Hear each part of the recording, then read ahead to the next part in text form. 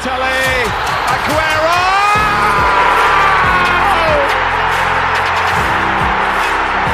I swear you'll never see anything like this ever again. Lewandowski goes for it again. Oh, you just can't do it. You just cannot be that good. That is an amazing goal. I think he's scored a goal every time he's had a shot.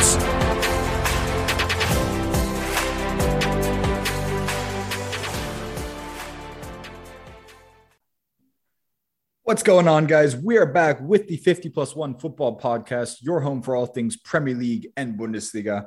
We have a few topics for you today, but with me as always, a man who, if he were every top club in Europe, I would be Jan Sommer because everyone wants Jan Sommer now. It's Billy. And I definitely want you. Oh, this has been established. Well, it's a two-way street. It's the hair. I'll be honest. It's the flowing hair. It's the mane. It really is. Anyway, like Lewis said, we've got a whole host of topics, and we'll start in the Bundesliga, where we're going to take a look at the decline of Dortmund. And bear with us on this, specifically that of Erling Haaland. We are going to take a look at the in-demand goalkeeper and criminally underrated Jan Sommer. And then moving over to the Premier League, we're going to talk about, of course, the title race. We're going to talk about Chelsea and some semi-breaking news that just happened before we started recording. There's been a breakthrough with the United manager position. We'll tell you all about it after this. Haaland's volley is beautiful beyond compare. Okay, because I love, praising other goalkeepers rather than talking about their mistakes. Jan Sommer, how has that man gone so far without actually making it to a top club that is, gunning for Champions League every year? I don't know, because there were all these conversations around him at the Euros because of how good everyone was like, he's amazing, he's fantastic. So yeah, we know this. And yeah, exactly. He's single-handedly keeping Borussia Mönchengladbach out of relegation. Yeah, out of the relegation places. It's baffling to me, in all honesty, because season after season, he just keeps on producing. He keeps on knocking out of the park. Like he wouldn't be a lot of money either if you think about it. And now he's obviously 33, so he's not going to be as in demand as maybe 3 years ago, because obviously, even with goalkeepers having a longer career than most outfield players, at the level he's playing right now, he's probably got about 3 years left in him. So my question would be, could you see a top team making a bid for him this summer? He does only have a contract running until 2023 with Mönchengladbach. See, it's a weird one because I don't know whether a top team would go for it. But I think, and go with me on this, because I've thought this through. I've given it some thought, yeah. Newcastle. That is, if they do actually manage to stay up. They probably will. Okay, I've given up on hopes of them going down. I mean, at the end of the day, it's what every football fan except Newcastle fans want to see. Exactly. But Martin Dubravka, yeah, he's all right, but he does have mistakes in him. And if they've got these aspirations of any form of European football, they can't just go and spend, they can't go out and spend Kepa amounts of money on a goalkeeper, because that's not the way things work. You have to be sensible with it. Yeah, he's 33. But Jan Sommer is the sensible choice. Well, yeah, because he's not going to want too much on the wage bill. It's not like he's a goalkeeper who's coming in and saying, do you know what? I want 10 mil a year, 12 mil a year. He's coming from Gladbach. I'm not sure of his exact wage, but in all honesty, Bayern pay inordinate amounts of money to their squad in comparison to the rest of the Bundesliga. I mean, we talked about the pay structure a little bit, and the only German team featured in the top 20 most or highest paid players in Europe, Bayern were the only team featured. And Mönchengladbach, they're known for, if they have a few good players, they'll sell them. But at the end of the day, they're not going to be paying their highest paid player probably north of 5 mil, if that. Well, he earns £44,000 a week. There you go. That is just under 2.5 million a year. And this wouldn't be Keeper coming to the league for his last few years like a swan song. This isn't Julio Cesar joining QPR. This isn't Victor Valdez. Forgot about that transfer. Jesus. Yeah, this isn't Victor Valdez joining United, playing like one game, then joining Middlesbrough, which is also a weird one. Not getting on very well there either. Yeah, I could go on. Just to put this into perspective, Bayern pay their backup goalkeeper more than Jan Sommer gets paid right now. Pretty much. Bayern have Alexander Nübel, who's out on loan to Monaco right now. They pay him 5 million a year, 5.5 to be exact. That's obscene. And that, Alex Nübel, for lack of a better word, he's not coming back to Bayern. Now, this has all come around, this whole Jan Sommer thing, because he is criminally underrated and has been for ages. But one save he made at the weekend, I covered it and was stunned. It doesn't happen a lot where I'm stunned to silence. Like I was running out of words to describe it on air. I still can't. The reaction speed is ridiculous. Like an inch either to the left or the right, and Jonathan Burkhardt scores. It's insane. And the thing that also gets me as well is he's one of the major exceptions to the rule that you want a goalkeeper who is tall. When you think about it, Marc-André ter Stegen is already considered to be on the shorter side for goalkeepers, and he's 6'2". Jan Sommer is 6 foot. So he's quite a small goalkeeper. Christ, and he's my height. Exactly. You've got your goalkeepers who are on average around 6'3", 6'4". And then, you get the freak spectrum, which is Ben Foster is, I think, 6'7", Thibaut Courtois is 6'7" or 6'6", one of the two. You get those guys mixed in there as well. My height. I was going to say, are you counting yourself in the freak spectrum? As sad as it sounds, maybe.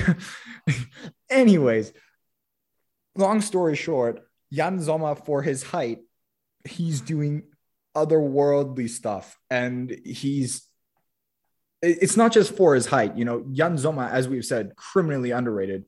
And it was actually one of the legends of the goalkeeping position in Peter Schmeichel, who said, you know what, guys, if there's a goalkeeper who's underrated right now and should be playing for one of the top European sides, it's Jan Sommer. And he said this, I think, half a year to a year ago. And for lack of a better word, nothing's changed. We're sitting here again and trying to say, guys, he's criminally underrated. Get him into a top club. But, as you said, which top club will have him? Because as bad as it sounds, in Germany, there's no other top club who will have him because they're all pretty much sorted.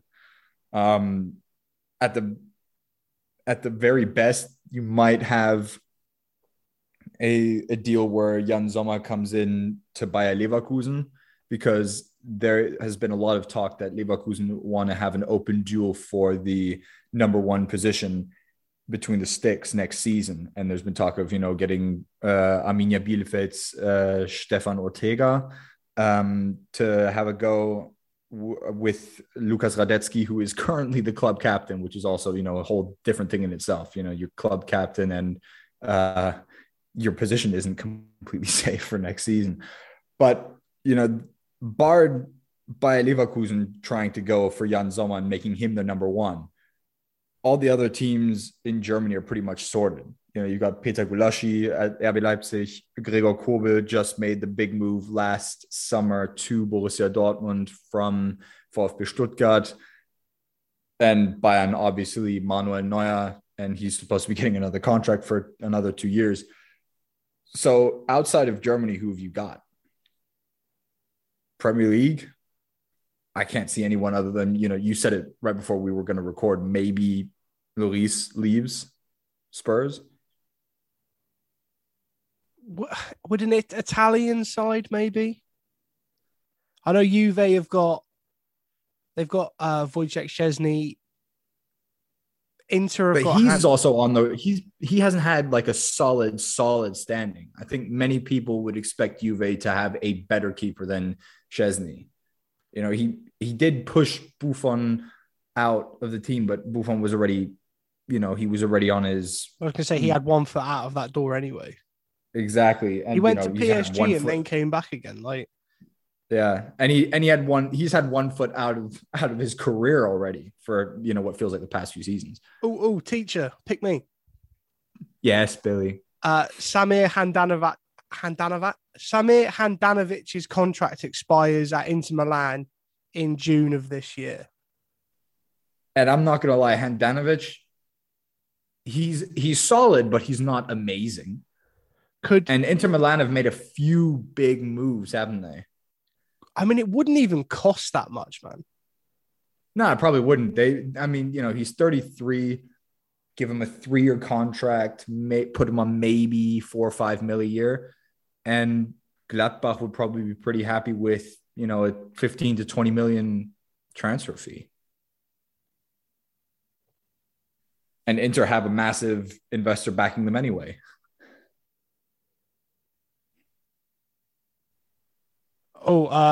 Sorry, this is completely unrelated, but it is Bundesliga related.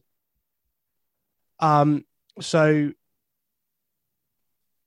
was it Peel Investment BV, a subsidiary of Lars Windhorst's company Tenor Holding BV, is set to be foreclosed, and they own 66.6% of the shares of Hertha Berlin. So. Well, that's not something you want to hear if you're a Berlin fan. Like, ooh, there goes your money source. I mean, to be fair, they've burned the cash for nothing anyway, and they're most likely going to get relegated. So, yeah, I mean, they're going to lose. They're going to lose the Berlin derby at the weekend. Oh, that's for damn sure. Further cementing the case that Union Berlin are now the premier side in the capital. But I mean, that's been the case for like the last couple of years now. But, the funny thing is that everyone was like, oh, they won 3-0 in their first match under new management. And it's like, yeah, that's the new butterflies of new management. And Felix Magath wasn't even on the bench. It was his assistant, Mark Fotheringham, which he does not like to be asked questions about his Scottish heritage. In his post-match press conference, one of the journalists asked him, "Did you show Braveheart in the dressing room so that your boys pulled out a decent performance?" And he was like, I don't know what you mean. Why are you bringing Braveheart into this? I don't get why you would even bring that up. And, it's not something to be joked about. I don't show my team Braveheart. It's like, oh, okay, chill, bro. It was just a nice question. Like, calm down. But getting back to Jan Sommer, before we leave, hashtag GK Union. Let's go. I just want, because good goalkeepers don't come along very often. There seems to be a shortage of premium goalkeepers. Yeah. Worst case scenario, Manuel Neuer can't agree that new contract. Jesus. I want to take you to a dark place now. A Neuer. Oh, yeah, I was about to say this is like Batman's scary dark place. A Neuerless Bayern, which is quite ironic because considering when he signed, nobody wanted him there. Just a little bit. Would you take Jan Sommer? Oh, in a heartbeat. In a heartbeat. Even if, because Neuer's contract right now runs till 2023. Same with Jan Sommer. So technically, if worst case scenario, our board manages, or I say our board, our amazing sporting director, I should just keep my mouth shut about it. I'll just call him the current sporting director at Bayern, doesn't manage to extend Manuel Neuer's contract. One, I think that would be the end of Salihamidzic at Bayern, because not being able to extend with the goalkeeper who still is at age 36 or 35, the world's best goalkeeper. 35? No, he's 36. Sorry about that. Who at age 36 is still the world's best goalkeeper. And he's been the club icon for like the past 10 years, basically. And he's been club captain since Schweinsteiger has left. Or since Lahm has left, there is absolutely no reason why he shouldn't be getting a contract. But if that happens, then Jan Sommer would be ideal to replace him if he still is at the same level. Just as like a temporary solution, because at that point, Jan Sommer will also be 35. Or 34, sorry.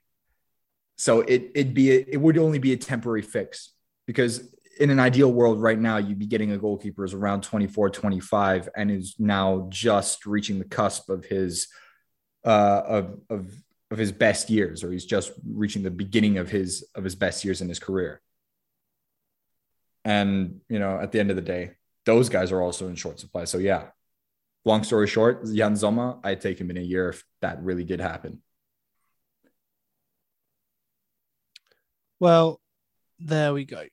I think that'll be an interesting one to keep an eye on when we do our transfer episodes over the summer. But shall we leave Jan Sommer and we'll finish the positivity and praise? It's time to, what we do on the 50+1 is dump a load of negativity on a team that really are having an awful season. Dortmund are just in the mud. 42 goals conceded in less than 30 games played. Dortmund haven't had this bad of a season in almost 20 years. It's not just great. let that go through your head. And they bought a new goalkeeper to replace to replace Roman Bürki. It's not like they didn't, want to get a new goalkeeper just to shore up their defense, but it just hasn't gone that way, has it? Well, it was interesting what you said to me earlier, because it's not just how bad they've been defensively. They've had, it might as well be hospital FC at the moment. And something you told me earlier. Why didn't you go ahead? Well, so basically Sky Sports just knocked out the park that Dortmund were axing their head physiotherapist by the name of Thomas Zetzmann, who's been at the club for the last 12 years. Now, in that time frame, according to Sky, there have been more than 2,000 missed days from players in the first team due to injury. So in 12 years, the first team players have missed a total of 2,000 days. You know, just a casual 5.5 years. That's insane. 5.5 years of players sitting out due to injury. Just let that go through your head for a little bit. Well, even this season alone, right? So they've had Matteo More, Stefan Tigers, Thomas Mounier, Gio Reyna, Dan Axel Zagadou, who's just always injured at this point. Like, I refuse to believe he spent more time injured than he has actually playing football. Marco Reus, which again, but he's been a walking hospital ever since he joined Dortmund in 2012. Yeah, that's nothing new. But the worrying one is Erling Haaland seems to be constantly getting these muscular injuries. Yeah, I mean, we this has been a topic of conversation on this podcast multiple times, and we've always said it's because Dortmund are overusing him. Now Dortmund have fired their head physio. What would you make of that? Do you think it's still Dortmund overusing him, or is it down to the physio, or is it a combination? It's a combination of the two, but I think blame has to lie at the door of the physio, because it's the physio that goes, yeah, he's fine to play. Unless someone like Michael Zorc is going, no, he's fine to play, sign him off, or I'm just going to sack you anyway.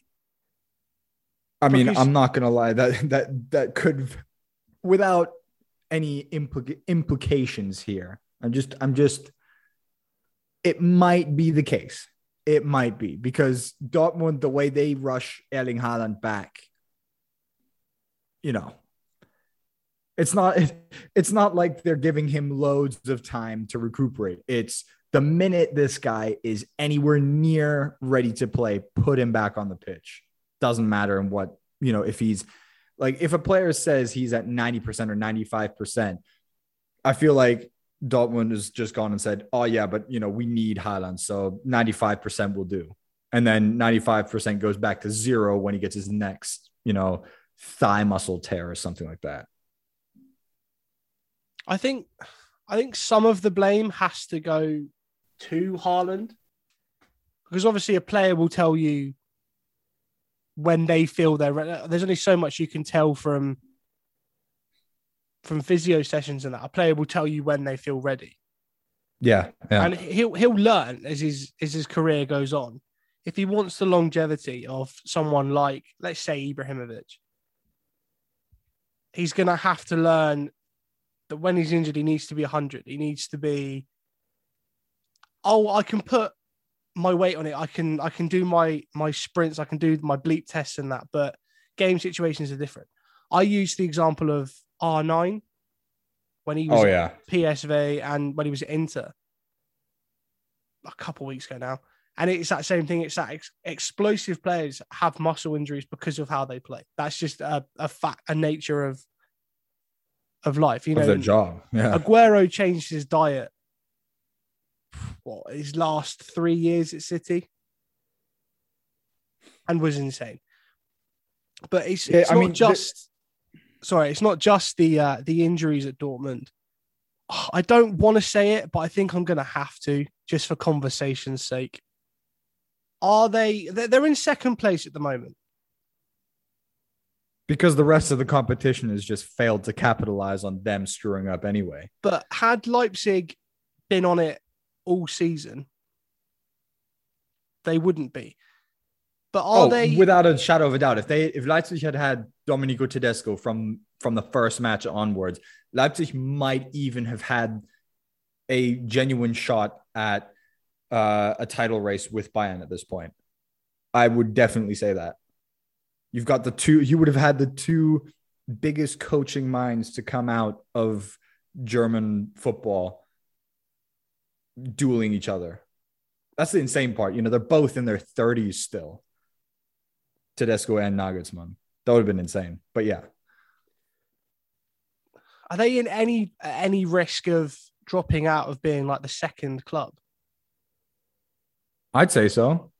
Because Leipzig, given they did take a hit in the last couple of years with losing Werner one season and then the next season losing Sabitzer, Upamecano, and Nagelsmann as their head coach, which, there's a club that is responsible for that will remain nameless. But I think, they've stabilized definitely. They should try at all costs to keep Christopher Nkunku because that man has been ridiculous. 40 goals and assists this season. Those are insane stats that he's putting up.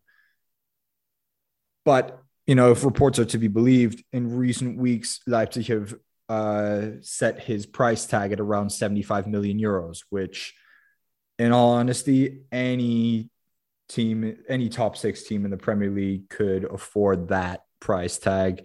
A PSG could afford that price tag. A Real Madrid, a Barcelona could afford that price tag.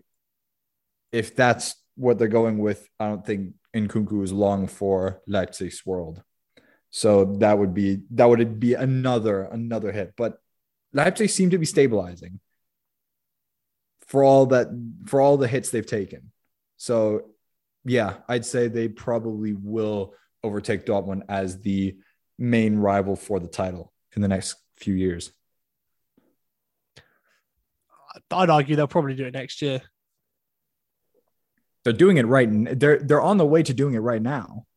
Well, they're the most successful club in the Bundesliga in the year 2022.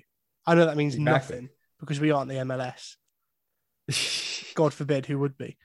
But, under Tedesco, they are a different beast. And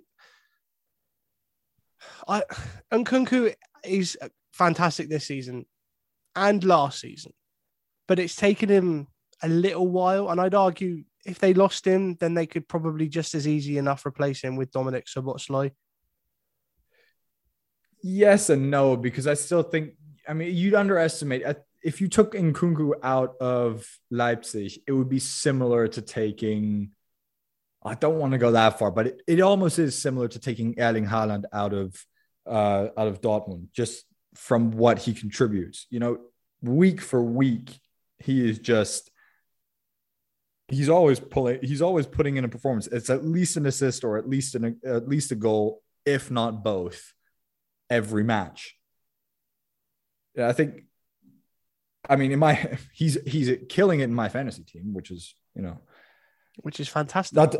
I was about to say that, which is not exactly the basis on which we base our opinions. Don't worry, but just to give you an example, he's the only other player in the whole league that right now is making more than 300 points, other than Lewandowski. Shocker. So, but ignoring that little bit of Bundesliga fantasy trivia, I'd say Nkunku would be as hard of a hit as Timo Werner was at the time of him leaving. And arguably, they've still not replaced Werner. Exactly. They had a run at Sorloth, and that didn't go well. Crystal Palace's finest. Oh yeah. But before we move on, just back to Haaland quickly, because obviously it is the transfer story. Jurgen Klopp has ruled Liverpool out. Not that I think Liverpool were ever really in for it. But the numbers involved are just crazy. We'll be having nothing to do with that. To be honest, I don't want anything to do with it either. It's not fun. And that is probably the attitude of every manager, even the likes of Guardiola and Ancelotti, if he's still there. Because let's be honest, if Real Madrid have a crack at Haaland, it'll be without the managers say so. It'll just be, okay, we're going to sign you now. And then when we sack Ancelotti in June.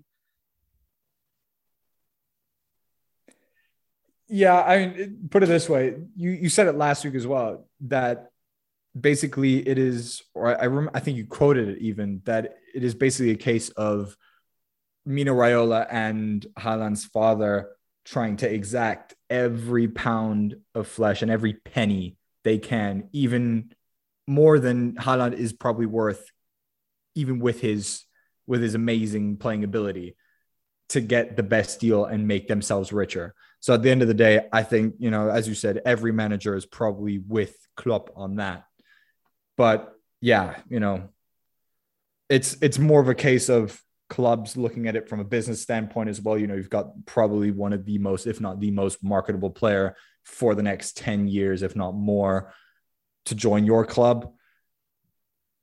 I think every boardroom is going, give me Haaland if it's possible. Well, so there is that. But I think, I mean, as you said, Liverpool weren't really in for it, but I don't think anyone would have said no if Liverpool got Haaland at the end of the day. I would. I'd have said no. But well, yeah, but that's just because you know how much damage he's going to do. You're going to say no if you join City. You would have said no if you joined Chelsea. It doesn't matter. I'm trying not to think about it. But before we move to the Premier League, it will be an obscene amount of money for a man with we won't talk long about this because we did talk about it last week, and we do want a physio on, so probably over the summer or something. But since he's come back from his injury, he's had one shot on goal. Which for a guy who at one point had a record of 60 goals in 59 appearances for Borussia Dortmund at age 21 is not that much.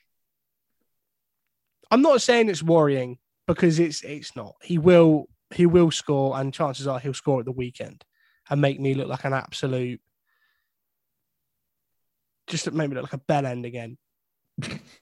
Because I called it again at the weekend, like, who's more likely to score first, Billy? Oh, well, I think Mainz have got a very good chance on the counter-attack. 5 minutes later, Briel Embolo scores. So everything I say, the opposite happens.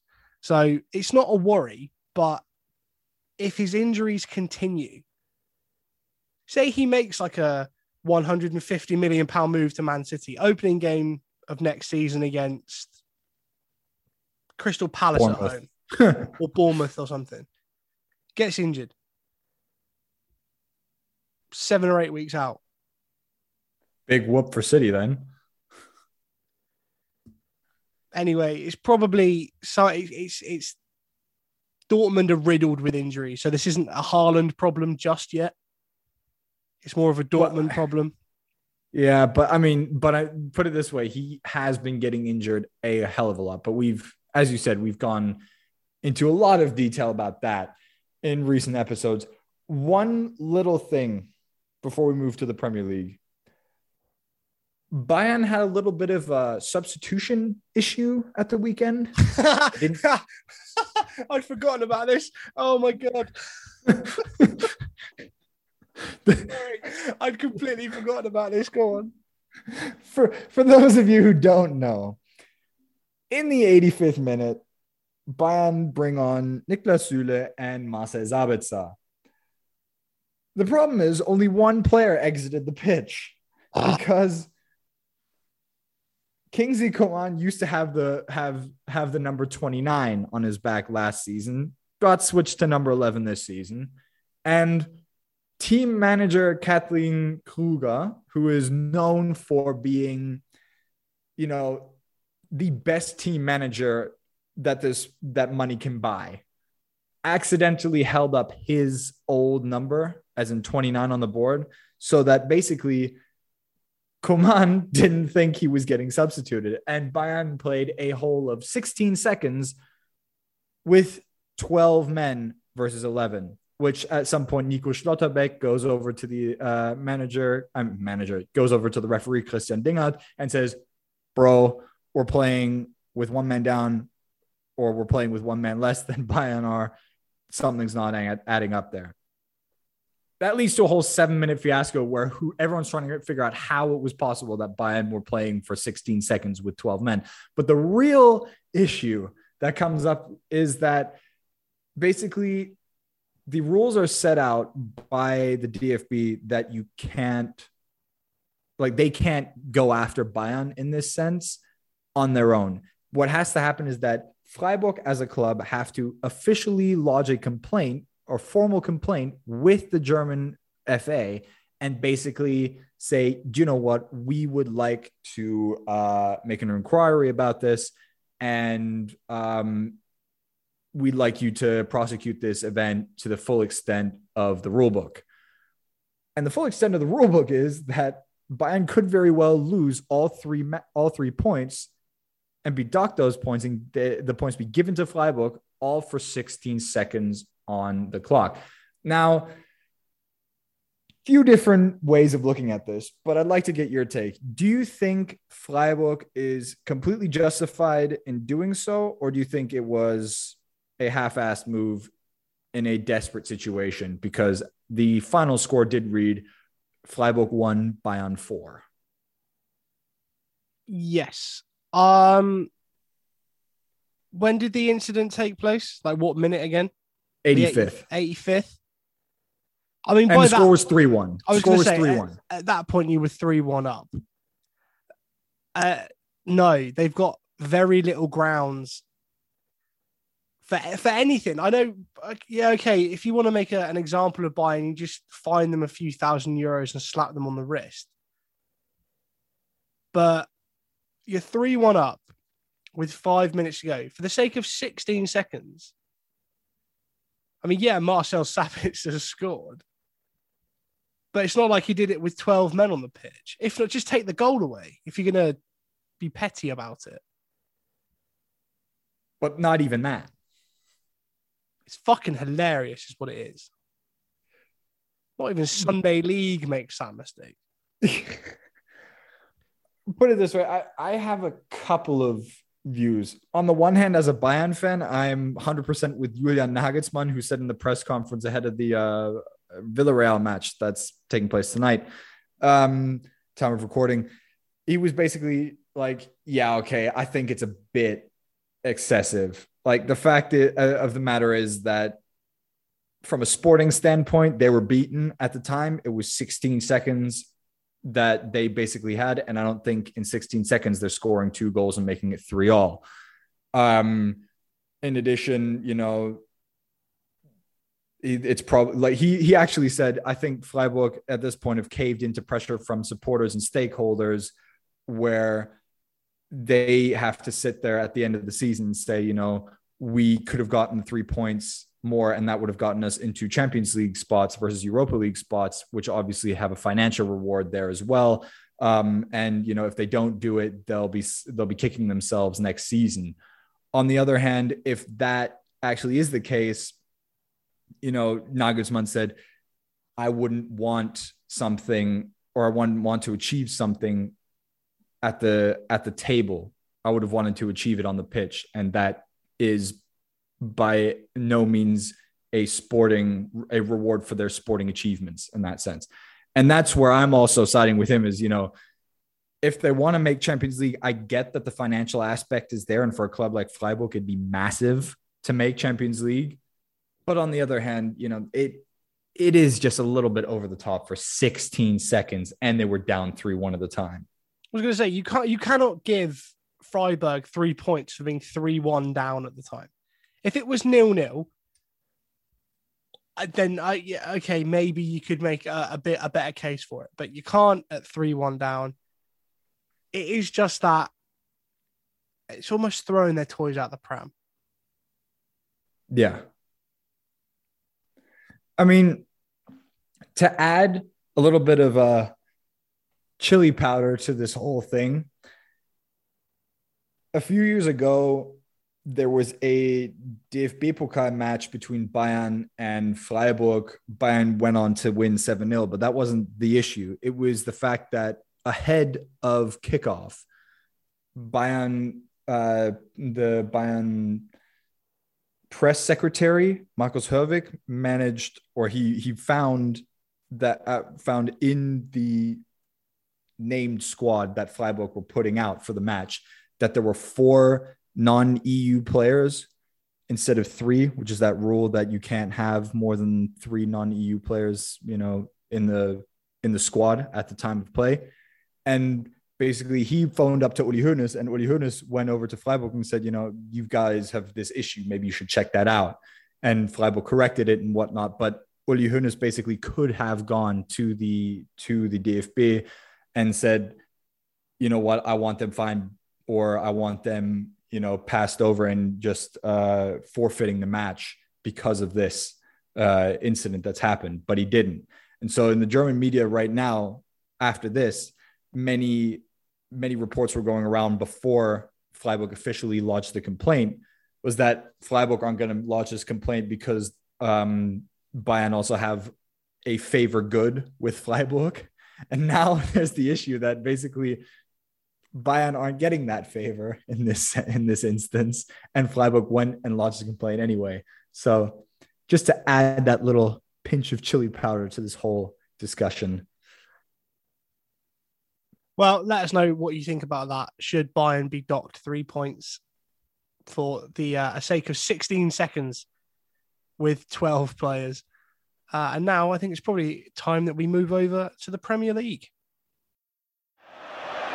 Salah!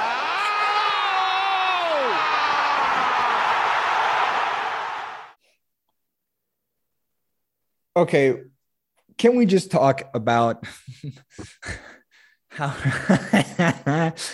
Chelsea 4-1 loss to none other than the Brentford Bees? Come on. And it was at home as well. Oh, it just doesn't get much funnier than that. I mean, given Antonio Rudiger scores a freaking screamer from about 25, 30 yards out to make it 1-0, but then Chelsea just fall apart. Like, it's almost like someone basically took, I don't know, the computer chip from each Chelsea player's head and just was like, all right, now you guys do your own thing.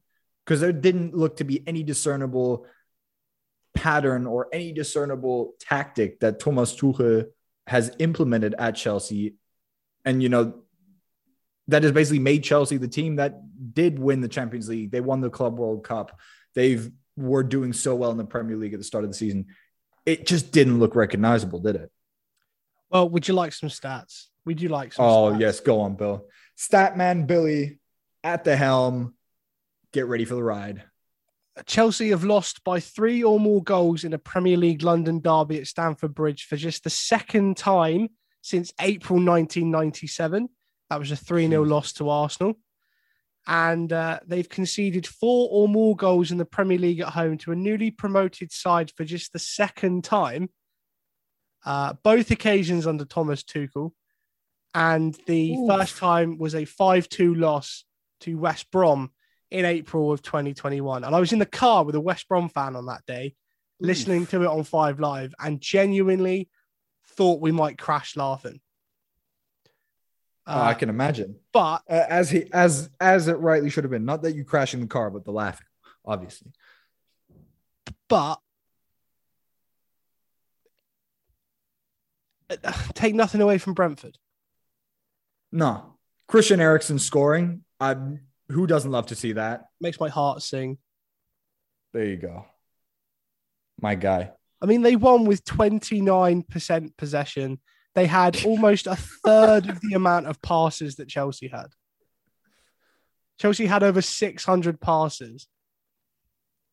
And they only managed to score 1 goal. And that 1 goal wasn't even, you know, a beautifully played attack ending in a, you know, it wasn't like Arsenal versus Norwich, that one tiki-taka goal that everyone keeps raving about from 2012. It was Antonio Rudiger who was like, my team, there's no one I can play to really. The only chance we've got of scoring at this point is if I just hit it. And he hit it with a vengeance. Let's just say that. 600 passes, and they didn't manage to string together one solid attack right there. And 29% possession and still scoring 4 goals. That has to be some kind of record. Well, yeah, okay. Take it out of context. It looks more impressive than it is.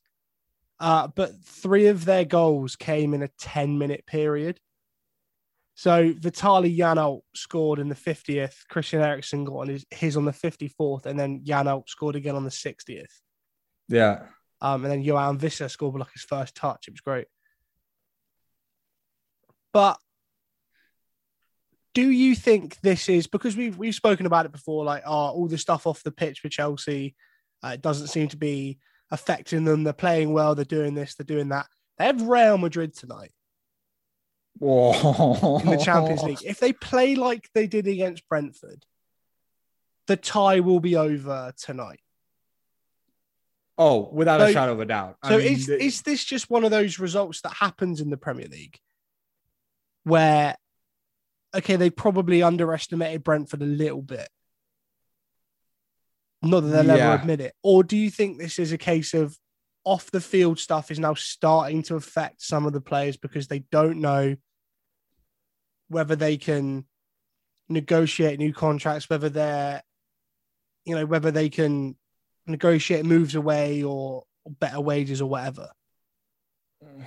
I don't know if I'd chalk it up to only off the pitch, because I think underestimating Brentford is definitely part of the whole problem. I mean, you don't have 30. I mean, you don't have more than 70% possession and only score 1 goal and still concede 4 without underestimating the team that you're playing. I'm sorry, it doesn't happen. The stats that you were reading out, there's only their second loss to a newly promoted side with 4 more goals conceded or whatever. These are just insane stats, and it shouldn't be in any form or fashion an excuse that all the off the pitch stuff is affecting them that much. Granted, I think that it still does play a role, but not enough to be the sole problem that leads to you losing 4-1. That can't be. Because Chelsea have been dealing with this now. I mean, when did these sanction rumors and the whole sanction news start? This has already been ongoing for a month. And Chelsea haven't been that down bad for a month. Again, they'll probably beat Real Madrid tonight. Well, now that you've said it, obviously. It's just written in the stars. It's like our friend Brandon. Every time he bets on a team, they lose. So he just needs to accept. He just needs to accept that he's the Antichrist when it comes to betting. But I keep asking him to bet on United, but so far he's not done it. But that the one time he isn't the Antichrist, it probably is when he bets on United. That is just your luck. Yeah, more than likely. But do you now think that Chelsea, I mean, right now you can only call it a little dip in form, really. But do you think that this could become a bigger problem, that they slowly could start fearing for their top 4 places now? Or do you think they'll catch themselves and, they'll pull it out the bag and then they'll make top 4 easily? Well, here's the interesting thing. Their game in hand is against Arsenal. And Arsenal are, I don't know where, we already said this a couple of weeks ago. We don't know where they found this unbelievable form, but they have it. Well, you say that. They did lose 3-0 to Crystal Palace last night. But to be fair, that was more excluding. Palace. It was an anomaly. That was more Palace just being the best. That wasn't mistake after mistake after mistake. Well, Nuno Tavares just is not a very good footballer. Okay, but excluding Palace, if they lose to Arsenal, they are properly in that top 4 dogfight because they're on 59 points. Arsenal can move within 2 points of them if they beat them. Then they'll both be on the same number of games as Spurs and United. Oof. Arsenal and Spurs are on the same number of points. but Arsenal have played a game less. So it could come down to Squeaky bum time. to that, because Arsenal still have to play United. They still have to play Chelsea. Yeah, there are a couple of big hitters or heavy hitters in that arena, but there is just such a gap between City, Liverpool, and the rest of the Premier League. You have a proper fight with everyone from Wolves on 8th all the way to Arsenal and Tottenham jointly on 4th, if you want to see it that way, jointly tied on points, who could still make it into the top 4, because you've got there's only 5 points separating Wolves and Spurs in 4 places. So you basically have a 4-way battle right now of Wolves, United, West Ham, Arsenal, and Spurs all vying for that final top 4 spot, and to a certain extent also the Europa League spots. Yeah, and if Chelsea lose to Arsenal, they get dragged straight into that as well. Which I think is the worst possible scenario for Chelsea right now. I mean, we can probably discount United because their game in hand is against Liverpool. Well, you never know. But also United, 30 games, 41 goals conceded. Oof. Yep. It's not great. While we're on the subject, I set you up beautifully. Of my beloved club. You've chipped that up fantastically. I'm just going to volley this into the back of the net. Oh, go on. Thank you very much. And a goal! The away end goes mad as I wheel away with my hands cut behind my ears to the home fans, shushing them. There you go. There you go. You know what I had going through my head just now? And a goal! It's a dream start for Newcastle, and it's Santiago Munez. Do you know what? I saw someone on Twitter say that is the worst film they've ever seen, and I wanted to throw hands. I wanted to throw hands. This is a conversation for another time. Man. This is a conversation for another time. Goal is fantastic, and that's a hill I will die on. But 100%. Goal 2, maybe not. Goal 3, definitely screw definitely that film. Anyways, back to your beloved. So there's been seems to be some final decision made by United, and it seems to be it's a ballsy choice, but it's probably the correct one. And apparently they are going with Ten Hag, the Ajax according manager. to ESPN FC. Yeah, according to ESPN. So Mark Ogden and Alex Shaw and all those people. It's ballsy, but it's exciting. I'm very excited. I was about to say, aren't you just jumping up and down right now, just doing backflips in your bedroom? Let's just say, be glad I'm sat down. Before you wee yourself full with excitement. But as exciting and as, visionary as this might be, I think it's very easy to get carried away. There needs to be a proper process because, let's be honest, there hasn't been one for a while. A little bit. The so-called bad apples need to be cut. I think there's going to be a lot of departures in the summer. I was about to say there's a lot of bad apples in that club then. There's a lot of players unhappy with lack of play. Lingard. I'm sorry, but he's out of contract. I know Paul Pogba will definitely be going. He's leaving on a free as well. Again. Okay, I'm sorry to give you the dagger to the heart, but it is not early morning, so I'm not doing this to you right at the beginning of the day. So you can thank me later for that. But I saw this tweet where someone was like, only United could manage to let Pogba go on a free to Juve, buy him back for 100 mil, and then subsequently let him go on a free again. It'd be funny if he goes back to Juve. Yeah, exactly. But yeah, so the bad apples need to be cut. I think there was a thing that came out in the Guardian. Ralph Rangnick did say it would take 2 or 3 windows under a new manager, whoever it was, for them to get their players in. Oh, easily. you got to back. You know, it's not going to be smooth sailing. You're not going to win the league next season. This isn't Eric Ten Hag comes in. There's another bold manager in Manchester. It's not going to be like Pep Guardiola. Let's not get, carried away here. There's going to be bumps in that road. And I think people need to stop being so trigger happy with, get him out, get him out, get him out. Oh, definitely. Because if also, you do that. Also, I'm sorry. Davy Klaassen. Right? I saw that as well. I sent you this earlier.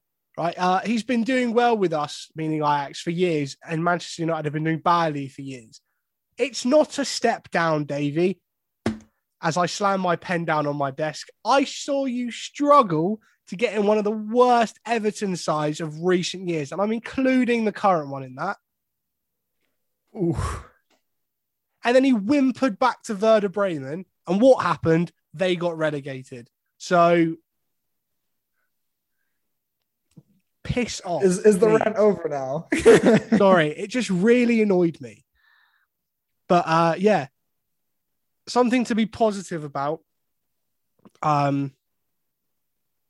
Yay. I don't know whether you want to finish this with a little preview of the title, probably the title deciding game on Sunday. Oh, without a shadow of a doubt. Just before we end this, first of all, the Premier League has a title race again after, in January, it was looking very bleak. It was looking almost Bundesliga-esque, if you will.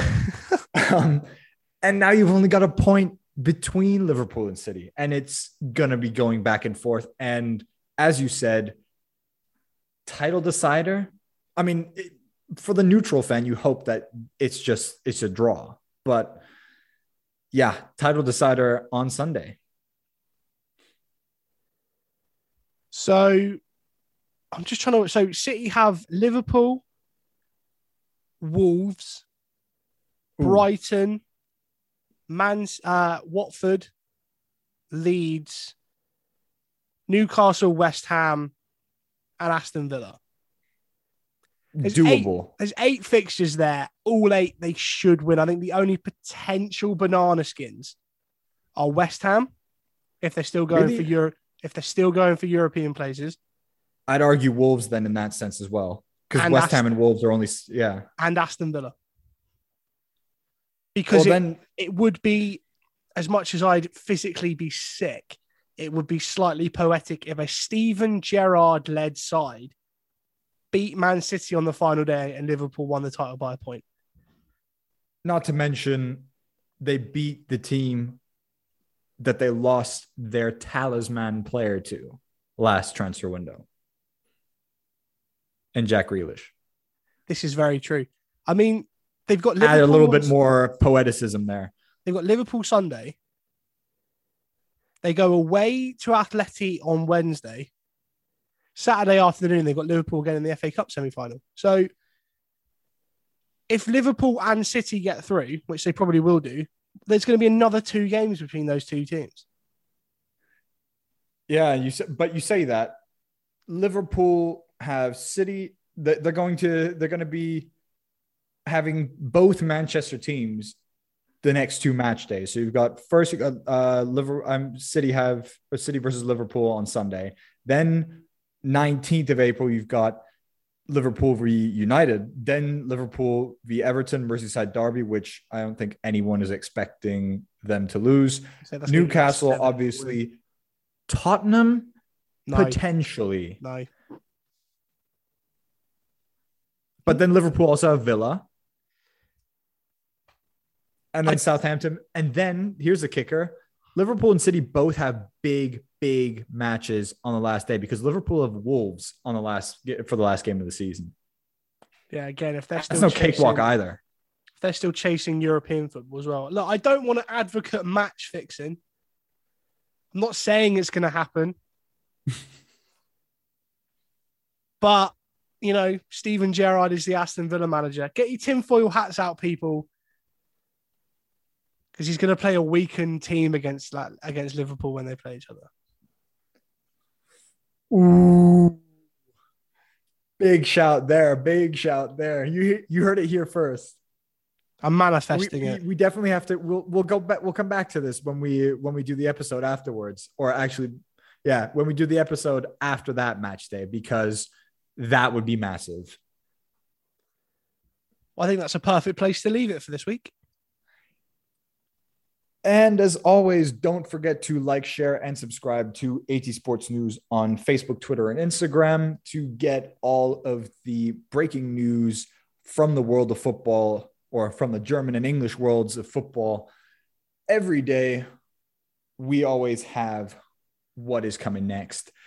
And also, don't forget to like, share, and subscribe to the 50+1 football podcast on Google Podcasts, Apple Podcasts, and Spotify. And make sure to check out our previous episodes.